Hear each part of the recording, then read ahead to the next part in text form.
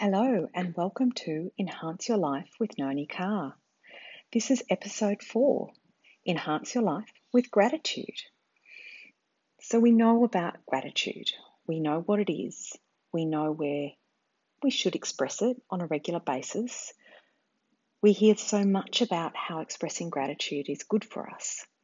But sometimes we're not quite sure how we do it or why it helps.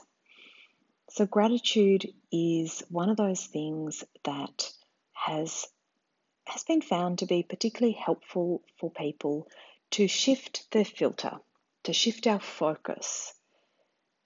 So often we tend to focus on those things that are not going well. We tend to have a negative bias in our filter. And this is self-protective. It's actually built into our system. We actually need to be able to notice those things that are dangerous, those things that are risky, those things that are not going our way, or those things that we don't like or that are unpleasant. Because if we don't notice those things that might be a risk to our survival, we might walk into something and we might not survive.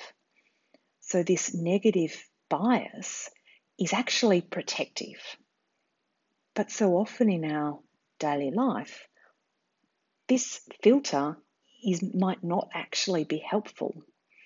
It might be more helpful to our well-being, to our mood, to actually have a more positive filter instead, to shift our focus to all those unpleasant things that could happen, those unpleasant things that we are predicting that are going to happen, to shift our thinking away from that catastrophic thinking into a more positive light, a more helpful light where actually I'm looking for those things that are going to go well, that are going my way, or those things that are pleasant that I've experienced.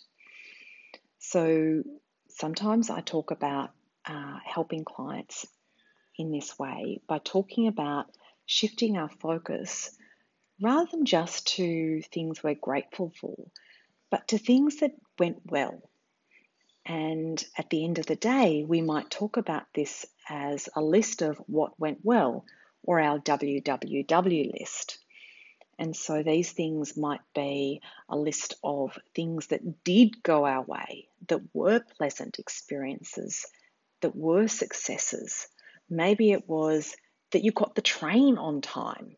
You managed to get out the door on time to get the tram or the bus. You managed to get to work safely. You found that car park that you desperately want, that Hollywood car park. Maybe it's that when you got to the coffee shop, there wasn't a queue. That was great. It was not something that happens usually, but today there wasn't a huge long queue and you didn't have to wait long. So maybe we focus on these things, or maybe it was the fact that you had a meeting that went really well, that went better than you expected, or you were able to express yourself quite well to a colleague or your boss or to a student or to a client or to somebody else, and they understood what you were saying. Or maybe it was that someone you had your eye on actually looked at you and smiled, and that's something that you can notice and remember as something that went well today. Sometimes it's about focusing on those things that we're grateful for. And I suggest to my clients that they actually write these things down and actually try and write 3 things down each day, either that went well or that they're really grateful for having happened today. When we do this, it's really easy. If we're focusing on gratitude, it's really easy to think about those really big things. So those things like having a roof over your head, your partner, your children, maybe it's having a job, or maybe it's your parents that were able to look after the kids the other night or today so you go to work. or maybe it's something else that you're grateful for. But sometimes it's really helpful to shift our focus to those smaller things, and when we do all those big things, by trying not to repeat ourselves, when we've done all those big things, we kind of run out of those big things to think about and to be grateful for, and we start to look for those smaller things that we might be grateful for. So maybe it was that really good cup of coffee that you had today that was just the right temperature, had just the right amount of milk. The milk was just frothed enough so that it brought out the sweetness to it. Maybe it was that your cup of tea was made exactly the way you like it, with just the right amount of milk, and it was brewed for just the right amount of time so it didn't stew. Or maybe it was that, that lunch that you packed for yourself today was actually really good. So you can actually focus on that small moment of pleasure that you experienced through the day. When we start to focus on these things, when we know we've got to write this list at the end of the day, or maybe we want to talk about it with our loved ones at the end of the day over dinner, we start to shift our focus. We shift our filter throughout the day to start to look for those nice moments, those pleasant experiences, those things that we're grateful for throughout the day. And that not repeating yourself helps you with this, shifting that filter. When I'm talking about this with clients, I will always give an example of what I might be grateful for on that particular day, in that particular moment, or maybe it was a little bit earlier. So I might talk about being able to go outside in the sun and feel the warmth of the sun on my skin. Maybe it was the fact that I was able to get out for a bike ride. Maybe it was the fact that I finish earlier, or maybe it was just the fact that I'm at work and that I enjoy my job. So these are things that we might be grateful for.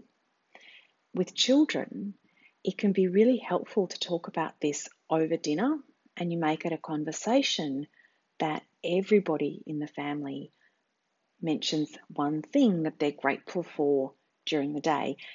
And if you're going to, as a family, try not to repeat yourselves, sometimes the children will be quite good at picking you up if you're repeating what you said yesterday or 2 days before.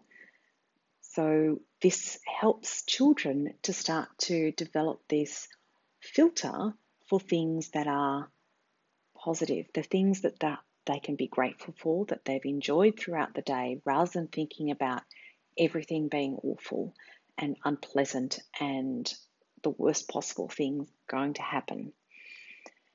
And when you get to this point and this is occurring, sometimes when you're noticing one of these things, when you're experiencing one of these things that you're grateful for, shifting into that mindfulness approach of being present in that moment and really noticing those things that you're grateful for, noticing that pleasant experience. Maybe it's when you drink that cup of coffee, noticing the flavor of the coffee, the sweetness or the bitterness or the nuttiness, noticing the texture of the milk, noticing the temperature of the milk, and noticing that pleasant experience and how it feels in the mouth and how it feels as you swallow it. And when you're in this moment, it's a pleasant moment that you can be grateful for at the end of the day. So that's what I'm talking about with gratitude. And there's plenty of research that talks about when we start to focus on experiencing gratitude and expressing gratitude, in particular writing it down, handwriting it down, not just on the computer, because or in the phone, there's something about handwriting these things that has a more powerful effect on our minds. And so when we do this, it can become, there's plenty of research that this actually has this tendency to improve our mood and to shift our filter, and we start to enjoy things, we start to notice things that are pleasant. It's not a cure, but it can be helpful, and it's different for everybody. So do keep that in mind. And if you're struggling with it, with this idea of expressing gratitude and how you can express gratitude when you don't feel that there's much there, it can be a really good idea to see a mental health professional about how you might be able to apply gratitude in your life. And this might be a really easy way to convince yourself that maybe you need a little bit of help around, your mental health and about your well-being.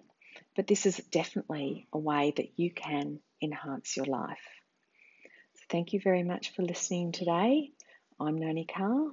My practice is Enhanced Life Psychology, and I look forward to coming to you again in the coming weeks. Goodbye.